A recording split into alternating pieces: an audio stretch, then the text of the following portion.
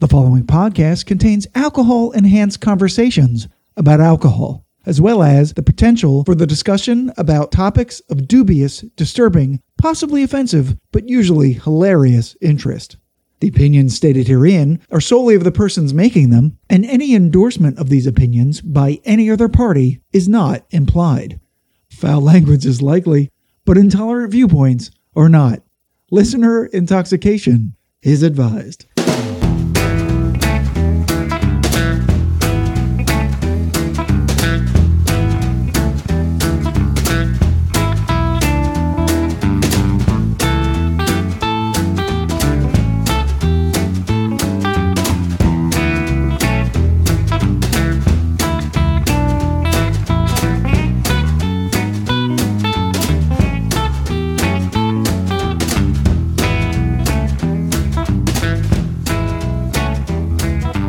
Hello and welcome to episode 25 of the Whiskey Tangent Podcast. I'm Scott. And I'm Ed. And by now, you're all well aware that if the number of the episode is evenly divisible by 5, then we're serving up some whiskey cocktails. That's right, 5, 10, 15, 20, and today's episode is 25. But we've got good news and bad news. The bad news is that sadly, for the first time on one of our cocktail episodes, we won't have any friends, guests, or professional bartenders joining in on the fun because the Rona's a real bitch, y'all. Or amateur friend bartenders like Gabe. Right, or all three. Right. However, the good news is we'll be using 3 different high-proof whiskeys. Each cocktail uses only 4 easily obtained ingredients, so you can make them at home, and each drink brings with it an interesting story about its origins. So, first things first, Ed's going to get us acquainted with the high-proof whiskeys we're using, as well as the 3 cocktails we'll be making with them tonight. Right. Thanks, Scott. So we were thinking, we've been practicing social distancing. This is only the second time that we've recorded in the last 6 weeks. Right. We're about 8 feet apart. We measured it, and we're doing all the safety precautions. And then we said, you know what's an even extra safety precaution? The higher the proof of the whiskey, the more germs that will be killed as we drink tonight. So we decided to go with high proof cocktails because some people feel like it's a sacrilege, if you will, to use higher proof spirits in drinks. For people who feel that maybe the vermouth or the simple syrup takes away too much of the whiskey, having the extra proof there makes a difference. So the first one will be a whiskey sour made with bourbon simple syrup and lemon juice. And the option of adding egg whites is pretty common, though we're deciding not to. Yes. It doesn't add a heck of a lot to the flavor, but it adds for appearance and frothiness and a little bit of a mouthfeel. Right. The bourbon that we're using is Maker's Mark Cask Strength Bourbon, 109.6 proof. Yes. The next drink is called the Scofflaw. Harkens back to our Prohibition whiskeymentary from January. It does. It has a rye whiskey in it, dry vermouth, grenadine, and again, lemon juice, which will be the theme connecting all 3 of the drinks tonight, as you will see. Yes. And the whiskey that we're using, the rye whiskey, will be Knob Creek Cask Strength Rye, 126 proof. Oh, man. It's so good. Straight on the rocks, splashed on your cheeks going out after a nice shave, getting ready for the evening. It's a lovely, lovely spirit. And then our third drink will be the Bourbon 75, a very unique twist on the French 75 is bourbon, honey, don't call me honey, champagne, and lemon juice. And we're using Old Ezra 7-year bourbon, 117 proof. Yeah. So all of these hit pretty hard, and we're looking to see how they hold up in the different cocktail variations. Right. Does the high proof of the whiskeys overwhelm the rest of the ingredients, or does it hold up to it and it all balances out and it tastes delicious? Right. Now, I should say that what we did is we went on to all of the websites for these liquors, and we took drinks that were created by the companies themselves for their regular proof spirits. So you can go on their websites and see these exact cocktails. Absolutely. Right there. Yeah. And we decided, let's take these, but let's take it up a notch. Right. Let's take it to 11. Right. And see how the cocktails taste with the higher proofage spirits being used. And I'm excited about that. Yeah, I am too. When we were doing research about these, they all have really interesting stories to them. Like Ed said, the Scofflaw and even the Bourbon 75 have their Prohibition roots, and Whiskey Sour, I think, is even earlier than that. So we're going to make the cocktails, we're going to talk about the history of the cocktails, and we're going to get really, really stupid drunk. There's no way we can't drinking 3 high proof cocktails like this and the way that we like to drink them. Right. So we pretty much drink 2 of each of them when we're done. But so when we come back, I'm going to talk about the Maker's Mark Cask Strength Bourbon 109 being used to make our rendition of the whiskey sour, which once again will have bourbon, simple syrup, and lemon juice. Egg white's optional.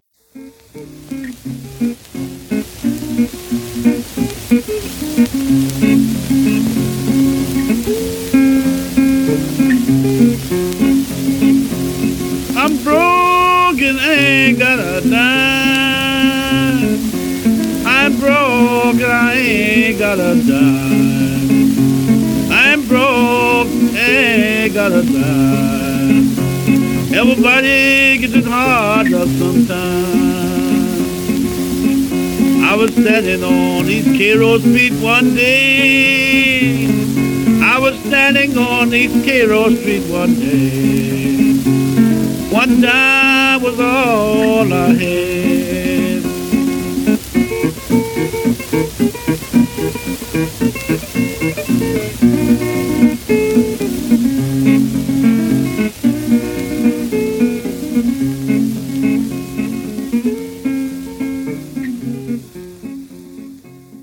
Okay, we're back. I made the drinks according to the website's specifications.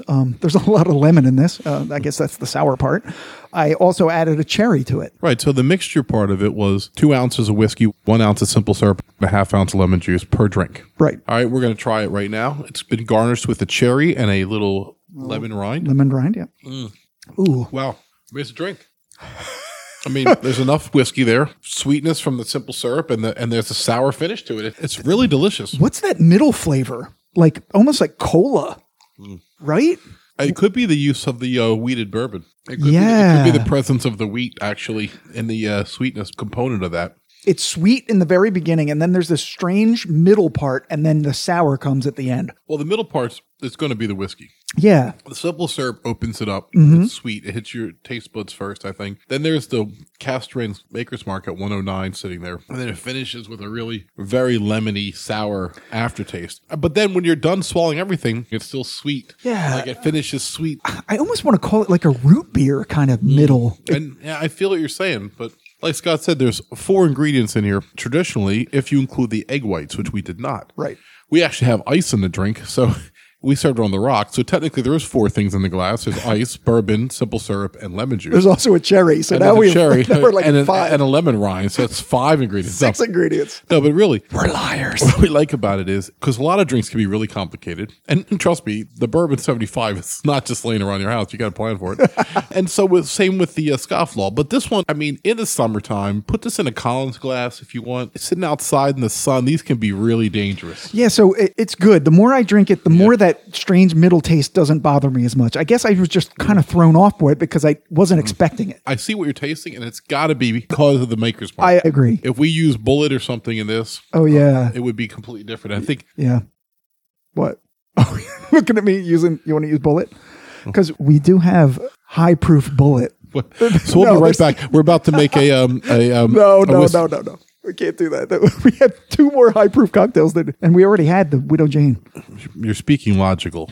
I agree, but it would be interesting Yeah. to see what that would be like. Maybe someday. Yeah, But maybe we'll do that someday. I guess the point that we just made though is with 3 major ingredients: whiskey, simple syrup, and lemons. You can make this pretty quickly and pretty easy most of the time. Yeah, and it's a really interesting drink, much more complex than I thought it was going to be. Yeah, if you make this with the regular Maker's Mark, I think it's very approachable for non-whiskey drinkers. Yeah. The high proof definitely takes it to another level, Yeah, I think. I agree. I think next time I would probably add a little bit more lemon juice and a little less simple syrup. So we could always do that when we do it with the Bullet, Scott. Yeah. You're pushing me toward the Bullet, aren't you? You totally are. All right, let me contemplate that while you do the history of the drink. Right. So, it's, Because Ed's finished his already. yeah, I'm done mine. Jesus, I haven't even drank half of it. Yeah, well, you know, Well, you have to talk, so. I was tasting. Yeah. You're tasting. So- You're gulping, I think is the word for it. Gulping. I was thirsty. I hadn't drank for half an hour. So Gulping. there's lots of controversy over where the whiskey sour first appears in history. Is there? I read somewhere they said it doesn't appear in print till 1870. And then I see stuff where in 1792, a sailor crossing the Atlantic 1792? mentioned how they had this drink to fight scurvy, which was using lemons with their whiskey. That makes sense. And some sugar. Like it would help keep people from getting too kind of banged up on the ship, you know? Yeah.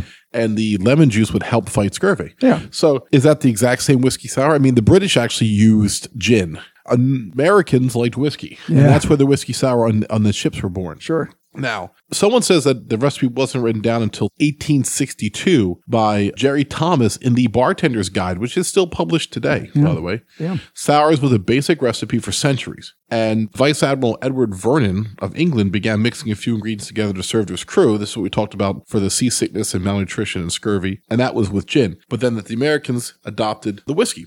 Now, Jerry Thomas's 1862 recipe was 1 tablespoon of powdered sugar dissolved in seltzer. They don't say how much. And then juice of half a small lemon. That's where I saw Okay, half lemon. half a small lemon. That's what we use. For each drink. And then a wine glass of bourbon or rye whiskey. Now, Wine glass. today's recipe has slightly changed. 1.5 to 2 ounces of whiskey, 1 ounce of lemon juice, a half ounce of simple syrup. That's not what we did. No. We flipped it. We did a ounce of simple syrup and a half ounce lemon juice. And yet Scott just said Yeah. the change he would make would be what's in the Bartender's Guide today. Wow, 1.5 to 2 ounces of whiskey, or in our case, we would do 3. And then an ounce of lemon juice, half ounce of simple syrup, a quarter of an ounce of egg white, optional, as it was for us. Yes. And a cherry and lemon slice for garnish. We opted not. Also, we were a lot closer to 3 ounces of whiskey per drink than 2. Just so you know. But the bottom line is, I think that it's interesting that Scott perceived what changes he would make to the drink, and it turns out to be the official version in the Bartender's Guide today. Yeah, I'm old school. Right. Now, when I was a kid, I remember these were very popular in the 70s. Weddings and birthdays. bar mitzvahs. And Yeah. anywhere there was like a social gathering, you'd have this like little fountain of whiskey sours, and they were really acidic, like because it was made with this powdered sour mix. Yeah. Whatever the sour mix was. And they would just mix it with whiskey. They would put a maraschino cherry in it, and they're like, go away. Yeah. That was terrible. They were different. They were much orangey. Like Yes. ours today was very dark and Very lemony. right. Yeah. So What I think really cool about this drink is how old its origins are. Right. 1792. I mean, that's a fucking long time ago. And here we are in 2020 in a corona apocalypse drinking them. listen, I remember that my Uncle Tommy, who was a CB in World War II, he's a tough guy. He used to date this chick. I used to call her Aunt Scott. And Aunt Scott, she was a little bit long in the teeth when I knew her. It's my stripper name, by the way. She was Aunt Scott. Aunt Scott was a redhead. She used to dress exactly how you picture people doing in the 50s. You know what I mean? She was dressed to the nines. Her hair was always done. She had really thick makeup on and thick red lipstick. You know? Does she look like Christina Hendricks in Mad Men? Yes. I'm sure when she was 25, she was a knockout because she still had a kicking body, and she used to wear these dresses, Hugged every curve. curve, right? Gotcha. And she would have the stockings on with the shoes, and she would smoke these long cigarettes with the red lipstick on the filter. You know, Right. And the lipstick's on the right. Yeah. She used to always call me Doll. Hey, Doll, come over here and give your Aunt Scott a kiss. Get that fresh ice. And then she would drink whiskey sour, and that's what's her drink. So what was her actual name? Why Scott? Why Aunt Scott? I don't know. Scotty. They used to call her Scotty. Scotty. Huh. Interesting. Yeah, so I don't know what her real name was when I was just a kid. But Maybe she was Scottish, and that was kind of a nickname. it's possible. I mean, Yeah. I used to call her Aunt Scott, but the adults would call her Scotty. Crazy. She was so cool. I just thought she was the coolest woman, you know? And just so different than my mom and everybody else, because she was probably 20 years older than my mom, you know? And there's just something about her, you know, that, Different era. yeah, it's just, she was like a real classy dame. Yeah. You know? Yeah. Cool. All right, so we're going to take a break real quick, come back with the Knob Creek Cast Strength Rye Scofflaw. Awesome. It'll seem like a second to you. It'll be about 5 minutes to us. Maybe like 20 minutes. It takes a while to make these cocktails. Anders is underappreciated. How, of course.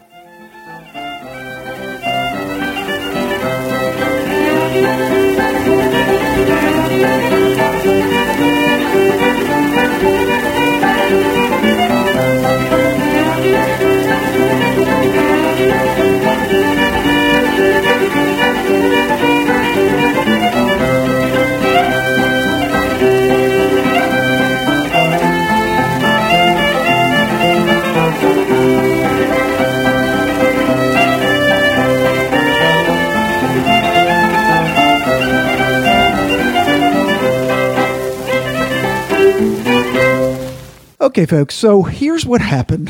We're not doing the scofflaw just yet. Just yet. So Ed convinced me to make a single drink that we split in half.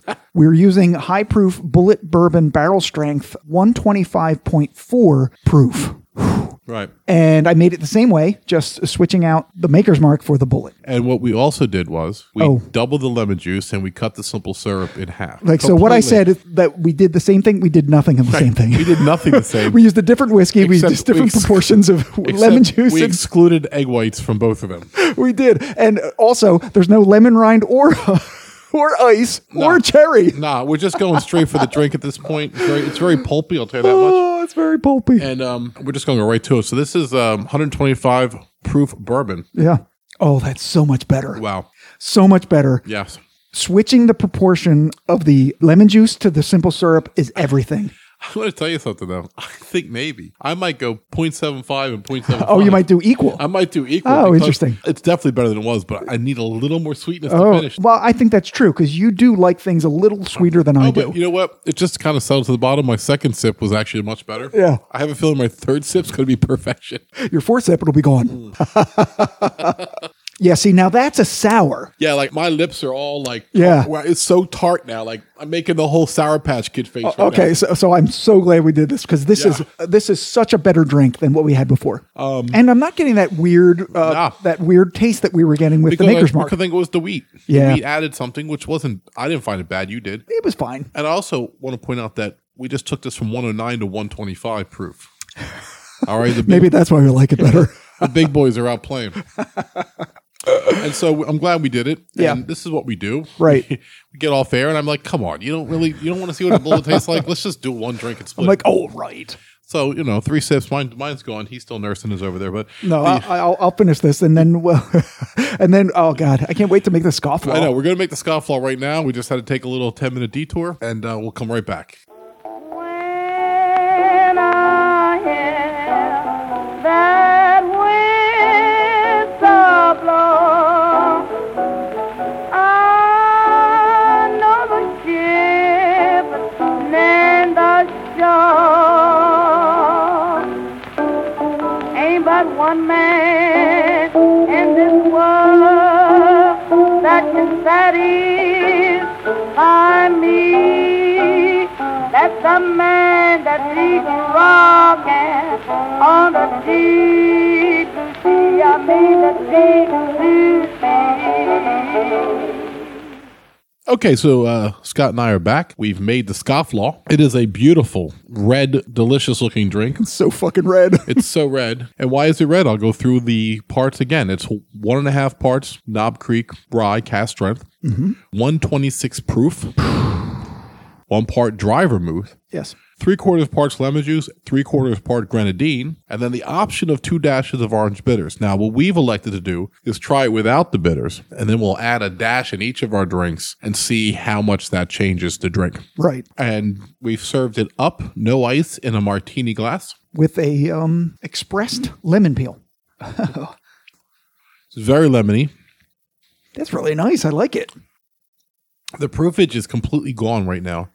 Yeah, this does not taste like an alcoholic drink. The grenadine has not provided as much sweetness as, let's say, the simple syrup did No. to the whiskey sour, But this is equal parts lemon juice and grenadine. which is what we advocated for at the end of the whiskey sour section. Yeah. And the dry vermouth, which we tasted off air, just Right. because we'd never had it alone before, and we didn't really care for it all that much. I can't taste any of that in this, but maybe... No, you are, because I think that's what's taking down the sweetness of the grenadine. Okay. Because we also sampled the grenadine by itself, and it definitely Oh is my sweet. God, that was so sweet. And yet I'm not getting that. So I feel like the fact that there's more dry vermouth than grenadine has kind of muted that a bit, which I think is necessary. I think that's making it a much more mature drink. Yeah, yeah.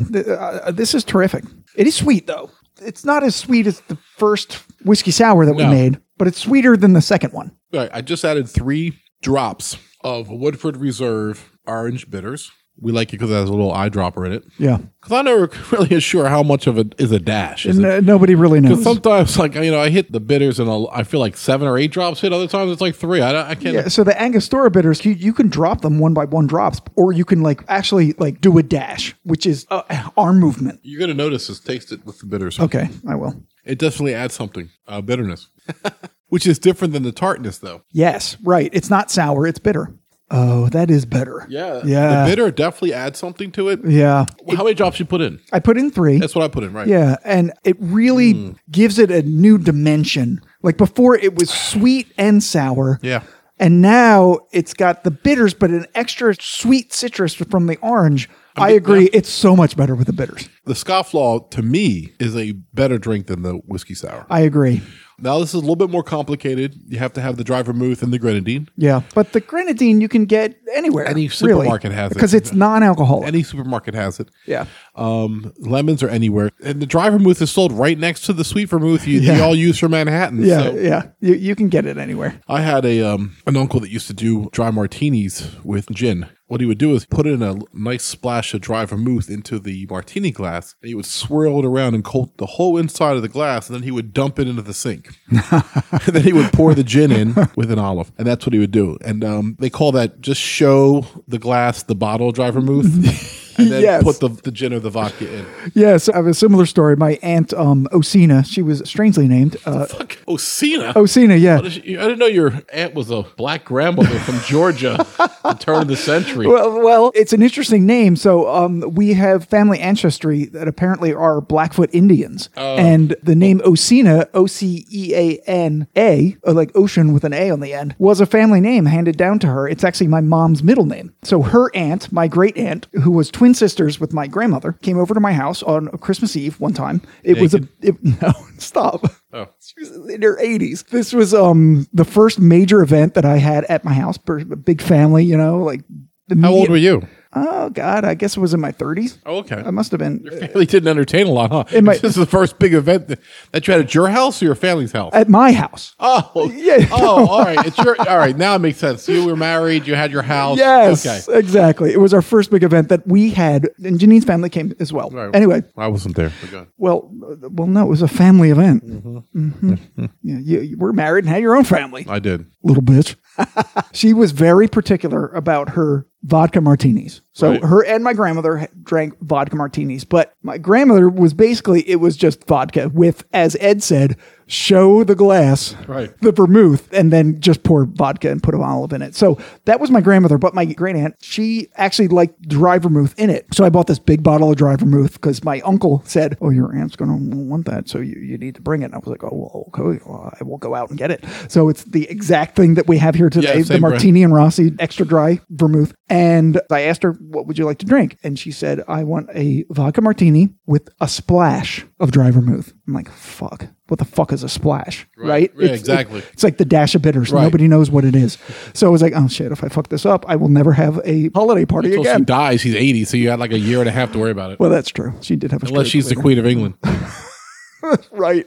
But she was not the Queen of England. No. Anyway, so I went into my dining room where my tea cart was, containing all of my alcoholic products, whiskeys, my mixtures, and Right. my stirs and my shakers and everything. right. Yeah, the one that's right behind us. Right. So I made the thing. I made it because I had looked up the recipe before, and I knew how many ounces of vodka to put in there. And I did just put a splash. I took a capful, I think is what I did. Okay. Just the capful, and I poured it in the vodka, swirled it around, and I think I might have garnished it with a lemon peel, threw it in, gave it to her. Nervous. So she sips it. Everyone's watching. Everyone's like, did Scott fuck it up? Did he? Did he fuck it up? And she's like,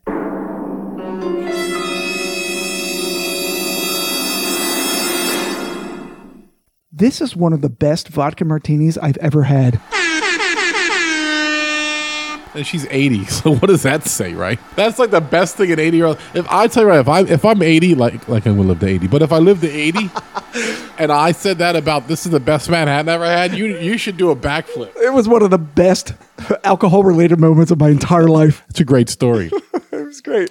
Anyway, yeah, so let's talk about the scofflaw and the history of it. Well, of course, the scofflaw comes from Prohibition, which we did our Whiskeymentary, which I know you all enjoyed, all 4 parts of it, and you've listened to every minute of it because it was riveting. And that was in January, and if you haven't listened to it, go back. If you haven't listened to that, go back and listen to it right now. Gold. Random belligerents. Sorry about that. Sorry.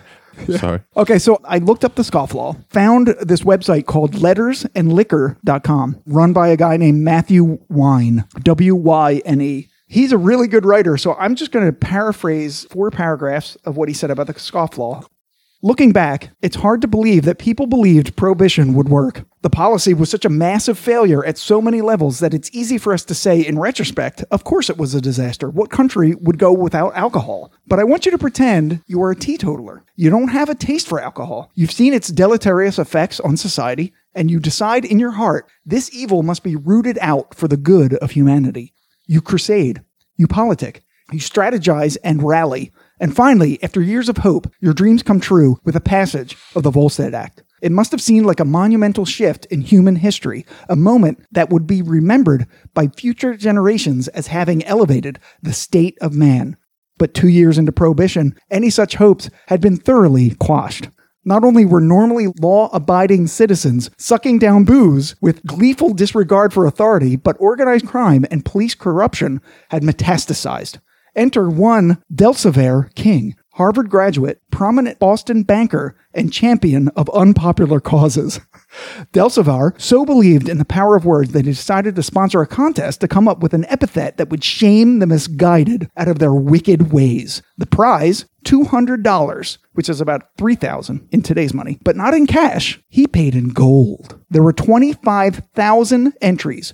A staggering number at the time. Because remember, this is the 1920s. Right. People were typing and mailing. Right, exactly. Roll off the tongue terms like boozeshevik and boozocrat lost out to scofflaw. Delsevier told the press that he aimed to stab awake the public conscience of law enforcement. But the only thing that got stabbed was Mr. King's pride. He was widely lampooned, and the contest generated a spectacular level of attention, with newspapers across the country and the world giving constant coverage to this affair.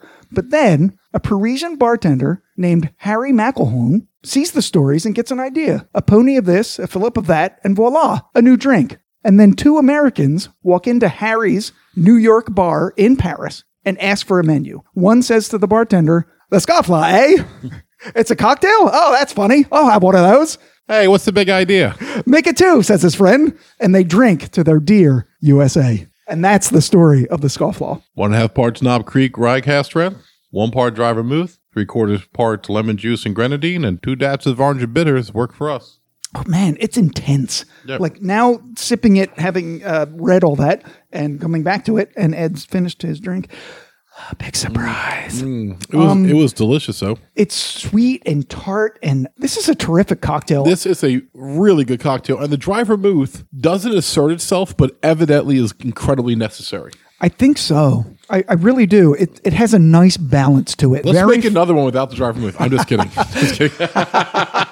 The way I just make up excuses to have more whiskey. I know. This is, with the orange bitters, is now a perfect drink. There's nothing to be done to it. Agreed. It's what we talked about on our very first cocktail episode number 5. We talked about the balance of all the flavors, and I'm sure that Anders is somewhere listening to this at some point and saying yes, because that's the entire premise of being a mixologist. You know, and he's a true artist of the game. Like, he really examines the mixtures, and he's one that really understands the nuance of what a quarter ounce either way can really do to affect a drink. Yeah. In fact, doing this solo is actually giving us more of an education on how important that ratio is. Yeah. So we have one more drink for you tonight. It's going to be the Bourbon 75. Yes.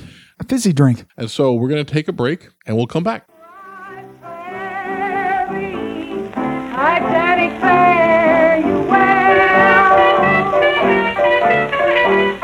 When Mr. Astor kissed his wife goodbye, didn't know that he kissed his wife goodbye. He cried, fare me, Miss Astor, baby, fare you well.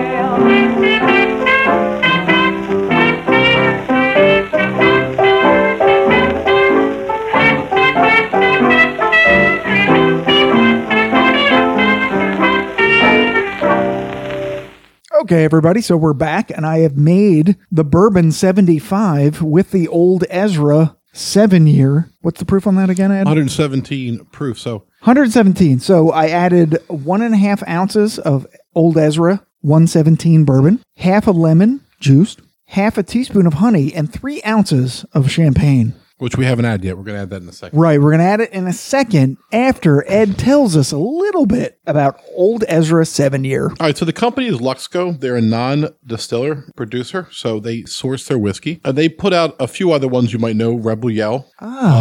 Rebel Yell, okay. Yeah, Ezra Brooks, which is their regular one. The old Ezra's a step up. Yellowstone, and then they're also behind Blood Oath. Oh, Lux Row. Yeah. Yeah. Yeah. Yeah. That's why I thought I recognize the name, yeah. And it was this particular brand was released in October 2018. Really? The mash bill is right, so it's new. We didn't see it. We didn't. No. It did seem new to me. Yeah, and the mash bill is 78% corn, 12% malted barley, and 10% rye, which is really weird. It's very, very, very high corn. Wait, is the barley higher than the rye? Yes. Oh, that is interesting. Very rare. Yeah. It does happen occasionally. And the price is around $40, which is really amazing. It's terrific. Yeah. You know, I just shout out to Gabe because I think he actually was the one who brought it to us. Did. And we pre-gamed with it on one of our episodes. So what's interesting, Lux Row distillers have built an 18,000 square foot, 6-barrel warehouse capacity.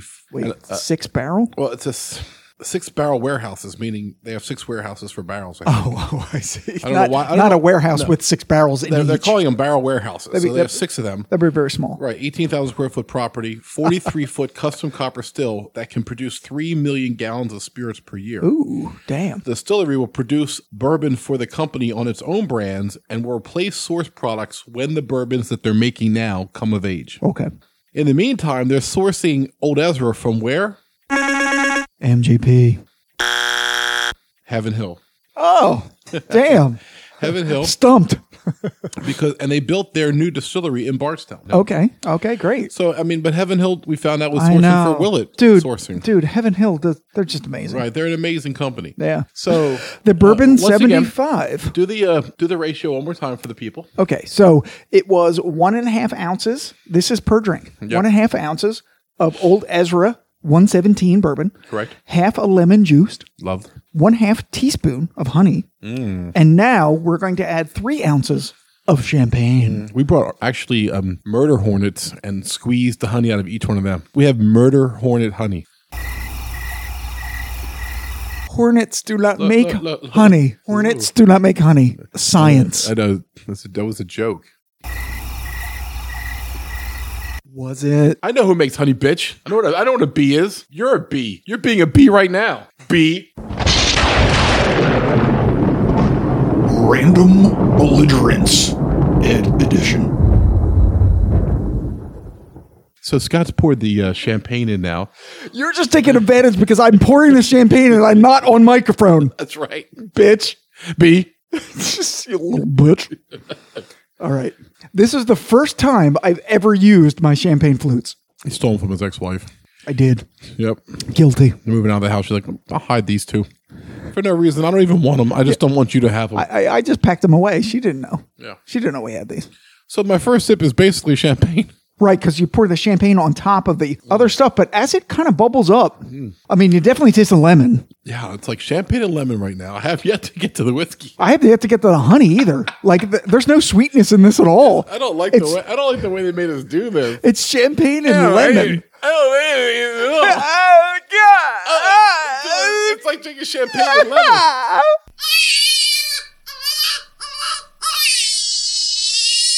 Okay, so let's try to get through this.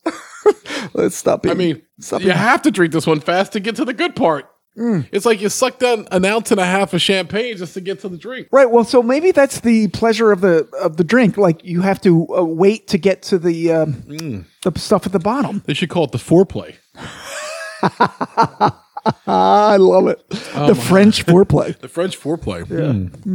Ooh la la. Yeah. So this drink, the Bourbon 75, is based on a drink called the French 75. Which is served the same way, except both people are topless. But it's right. It's a different drink. It's a different base spirit. So I'm going to give you a little bit of history on this. I figured that I would consult the same expert, lettersandliquor.com, Matthew Wine, as we did the scofflaw. So he says about this: with its champagne flute, fine bubbles, and demure lemon twist. There's nothing fucking demure about this. It's fucking in your face. It's like getting skull fucked by a lemon. How demure is that? It's not fucking the beer. The French 75 sure doesn't look like it was named after a killing machine. But I suppose a war as brutal as World War I could warp a person's sense of humor. The original French 75 was a highly advanced piece of artillery used to cover an open field with deadly fire, thus making it nearly impossible for enemy infantry to advance upon a well-prepared battalion without heavy cover. The 75 could fire 15 rounds per minute with ease, which was an incredible speed for the time. Once the introduction of trench warfare obviated field sweeping operations, the 75 was repurposed for delivering toxic gas canisters. So does the cocktail still look chic and sophisticated to you, Ed? Does I'll tell it? you right now. Does it, Ed? Does it? I mean, It's named after a killing machine. I've studied all of the wars, and the Civil War had so much terrible things about it, but there is no war that I would want to, even Vietnam with the jungles and the Japanese island fighting from World War II. No, fuck that shit. That's terrible, but the trench warfare with the gas and the mud, see, every fucking World War I clip or movie, but even real clip that I see is full of a muddy fucking trench.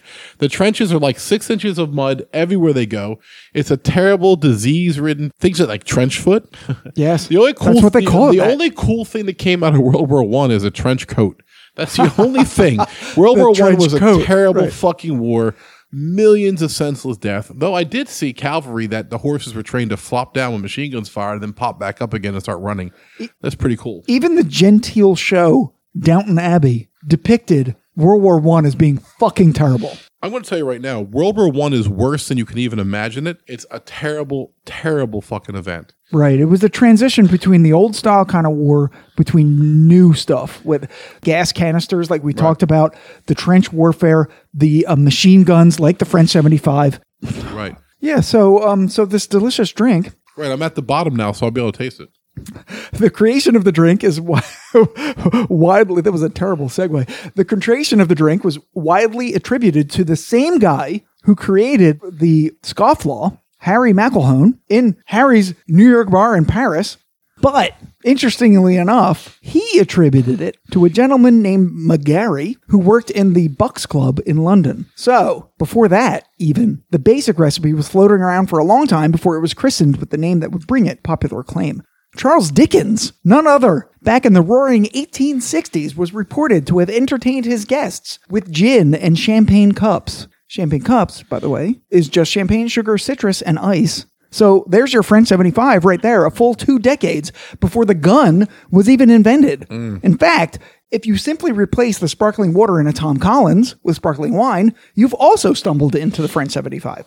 And the Tom Collins dates back even further than Charles Dickens. So suffice it to say that this combination had an air of inevitability to it.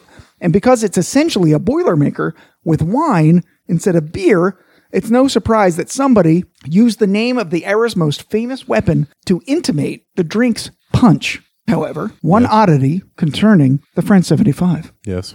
It's often called a cognac drink, which we alluded to earlier, instead of a gin drink. Sometimes that happens to a drink, its base spirit changes, like the Sazerac. Still, the French 75 tells us something about Prohibition-era imbibers.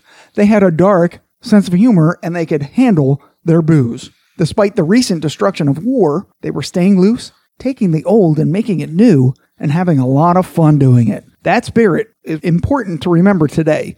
And whether you take your French 75 with gin or cognac or bourbon, I raise my glass to you just the same.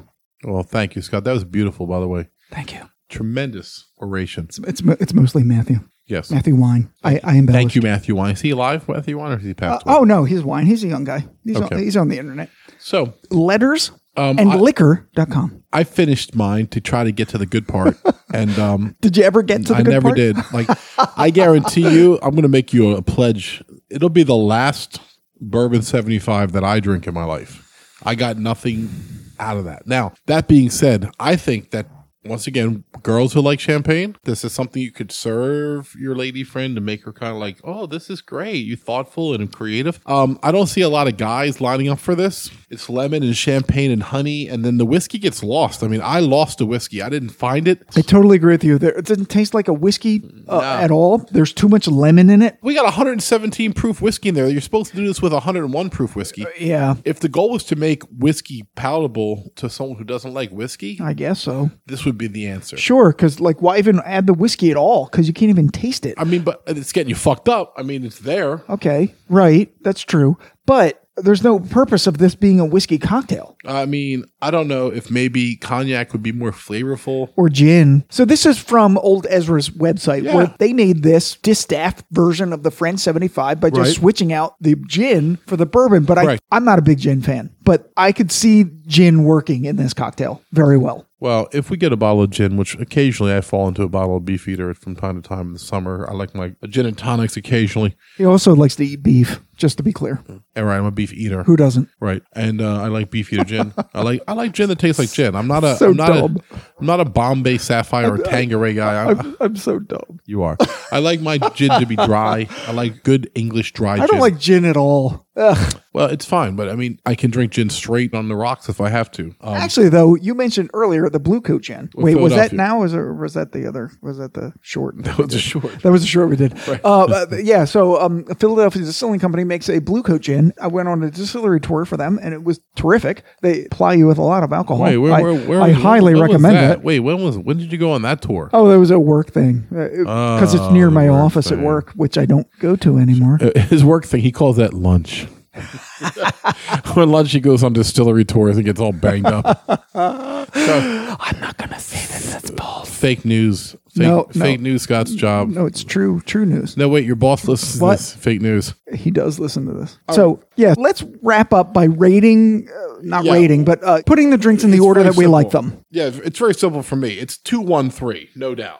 Absolutely, I agree. With the Easy. Scofflaw was the best drink that we made. Absolutely. It was unique and fun, and I will make it again. Yeah. And the whiskey sour, I definitely would do that again because it's easy, it's quick, and it can make a lot of people happy, and I can alter it to make different people happy. So the whiskey sour, I would make it again with the Bullet high proof bourbon. That Right. was terrific. Inversing the traditional ratio of the lemon juice Yes, and the simple absolutely, syrup. right. Or making it equal. And if I had time, if I wasn't being impatient, I might add a little bit of egg white into it. Yeah, See what happens. I'm going to make them equal. Yeah. I think you're going to like that. I like the way we made it the second time. I liked a little bit more lemon. Right. And the Bourbon 75, I'll never, ever consciously seek out again. No, because I like champagne all on its own, and I like whiskey all on its own. The adding of the lemon juice and the honey did nothing. I didn't like it. I'm glad we tried it. I mean, I'm annoyed because I saved a half a bottle of Old Ezra for that drink and didn't drink it for the last 2 weeks. And I could have drank that based on what happened tonight with that shitty ass drink. You could, but you know what? You can take it home and still drink it. Oh, that's true. That's true. So take us out, Ed. So listen, thanks so much for tuning in. We appreciate you all checking us out, and we will continue to bring you cocktail episodes every 5th episode. Yep. Hopefully in the fall when we hit 30, we'll have Anders back. Oh, that'd and be he'll great. be able to give us his, savoir-faire Yeah, of cocktails again. We have a deep dive planned. 2 of the cocktails we've already done and a new cocktail that we've never done. Yes, and so we are really missing our tastings at the local lounge. Definitely. We were supposed to have a Buffalo Trace tasting. We're We're supposed to have right. Pinhook. Dude, we were supposed to taste an expression of Pappy Van Winkle. Yeah, Pappy. We're gonna have Pappy It's tasting. canceled. It was canceled. Bullshit. I mean, don't say that we're not suffering. All right, everybody, please enjoy your whiskey responsibly to take the edge off this terrible pandemic and quarantine. Yes. Keep yourself safe. Yes. Remember, the last Thursday of the month is off, True. so that our new fans can catch up on some of our older episodes, and you can too, because I know you're behind. Everyone's behind. It's just how it happens. Yo. So thanks for tuning in today. I'm Ed. I'm Scott. We'll see you next time at the Whiskey Tangent Podcast. Be well. Cheers, everyone.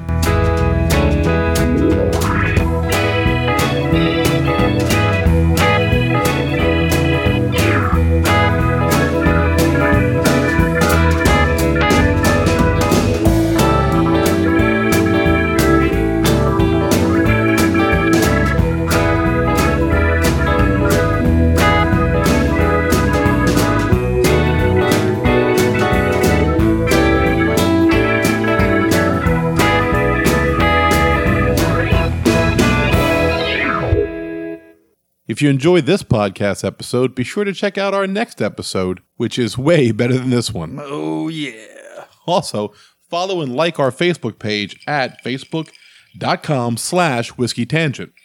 And follow us on Twitter at Whiskey Tangent. You can follow me personally at That Whiskey Guy.